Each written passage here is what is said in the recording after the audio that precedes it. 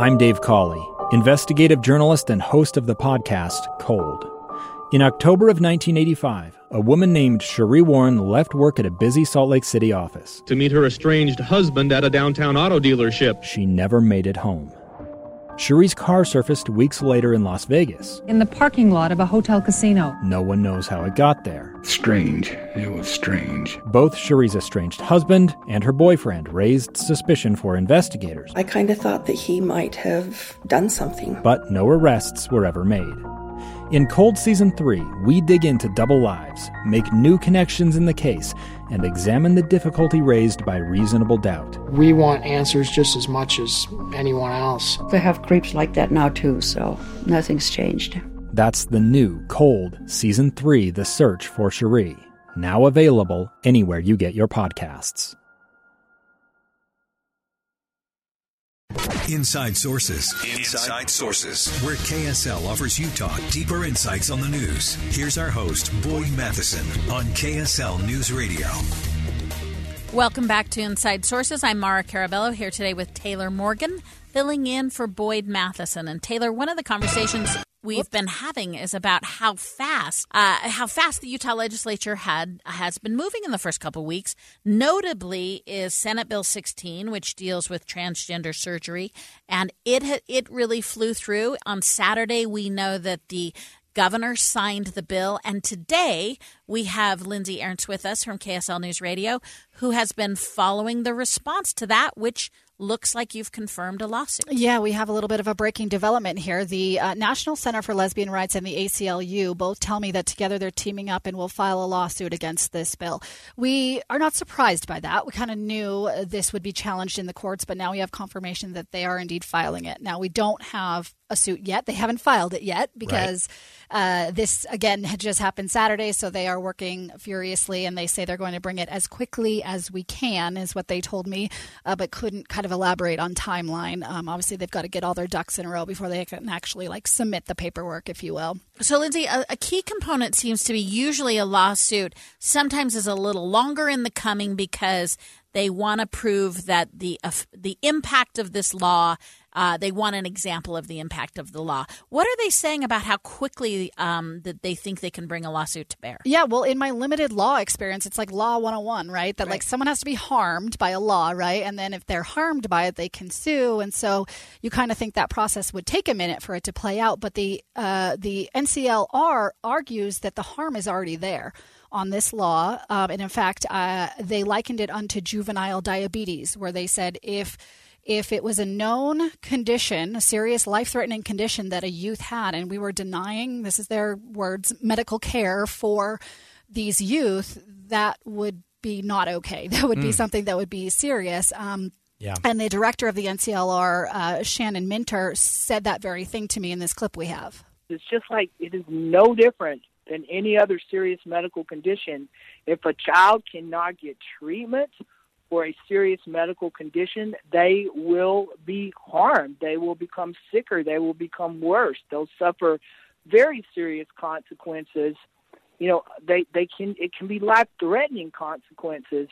And so they argue not only is this a violation of equal protections and is targeting a group, they argue this targets transgender minors, but also that it's a serious violation, Minter told me, of parents' rights. Yeah, interesting. I think it's interesting, and I want to point out Governor Cox's statement, what he said when he signed the bill on Saturday. He put out a statement saying that he thought it was prudent that we pause, quote, these permanent and life-altering treatments for new patients until more and better research can help determine the long-term consequences. So that was his statement.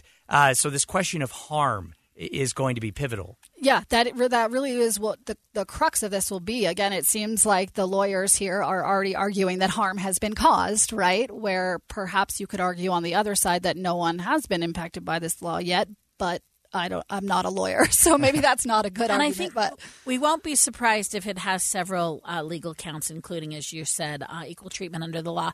One thing that should be noted in the passage of this bill is that Ledge Counsel said to the bill sponsors and the executive branch that this was likely subject to congressional lawsuits that say it was against the Constitution. Yeah. And its constitutionality was sort of questioned even with the legislative bill drafters. And as they were crafting it, they were asked whether this opens them up to lawsuits. The bill's sponsor just arguing that any legislation that they make up on Capitol Hill can be subject to lawsuits. I don't know if it was on this topic or something else. One lawmaker even said, if we, don't pass laws because they're subject to the judiciary branch, then we'll never pass anything. That's right. So, yeah. Well, Lindsay, I don't know how long you've had the pleasure of being on the Hill 24/7 this time of year, but back in the day, Mara, I know you recall, we used to have these little things attached to bills called constitutional notes. It's true. They were a lot of fun, but the legislature did away with them. Yeah, we don't have those anymore. So this will be continued to be a topic. I have yet to speak to the reaction from the lawmakers on this. I'd be clear that it's just come down in the last 20 minutes, so I haven't had a chance to get their reaction to this yet.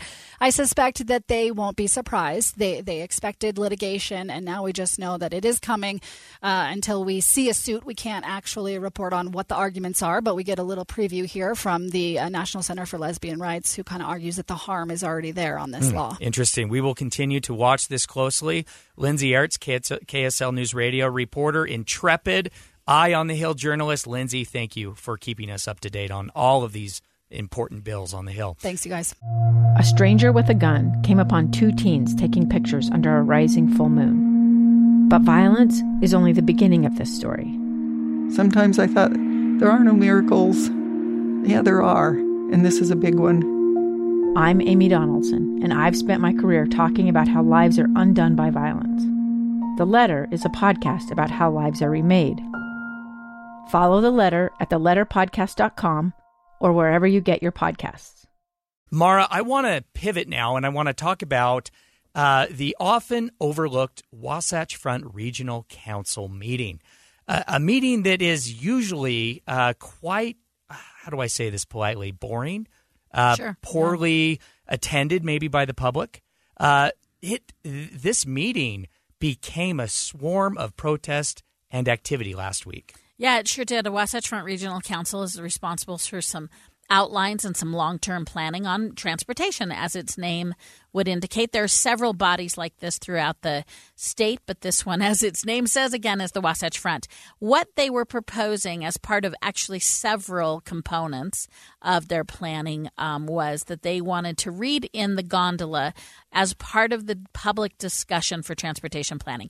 It should be clear that when they do this, I don't know that they're necessarily saying it will or will not happen, or, but they are confirming that it's sort of, I think, legit infrastructure, but they're not necessarily voting an opinion. They're just saying it should be subject to public discussion.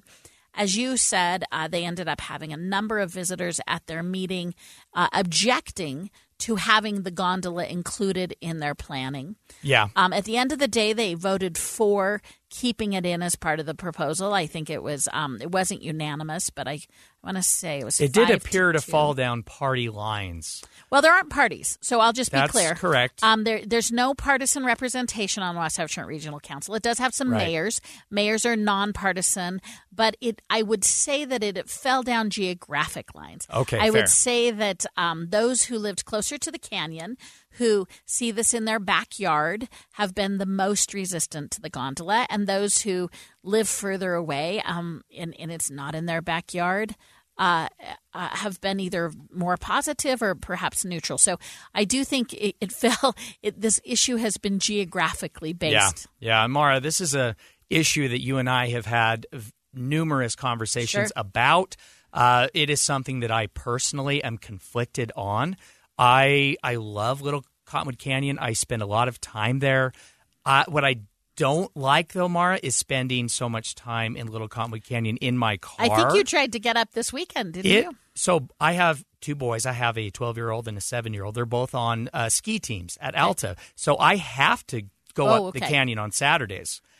It took me 5 hours, Mara, to get from my home in Draper to get them to the Albion Lodge up at Alta for their ski team. Okay, so this was weather or just crowds? Well, the canyon was closed for avalanche work by UDOT. The canyon opened at about 8:20 on Saturday morning. I was already there waiting in line, by 7:30. I didn't get up to Alta until almost 1 o'clock. Holy cow. Well, we have to do something different. Well, as you know, I am unapologetically pro-gondola. I'm pro-environment, and I'm pro-preservation. I want to make sure that my kids and my grandkids are able to go up the Cottonwood Canyon, and I think having sort of a more environmentally friendly system that we can still control if we need to, who visits, like we're doing with our great attractions in the South. But it will continue to be a heated issue. And I think what happens, it's with UDOT now. They'll choose their preferred method in spring. So, Taylor, you and I'm sure, are going to talk about this in the future. We will watch it closely and keep all of you updated, of course. So coming up, we want to keep with Janetta Williams from the NAACP. She is going to join us to discuss how the Black community in Utah is responding to the Tyree Nichols death. Please stay tuned with us on KSL Inside Sources.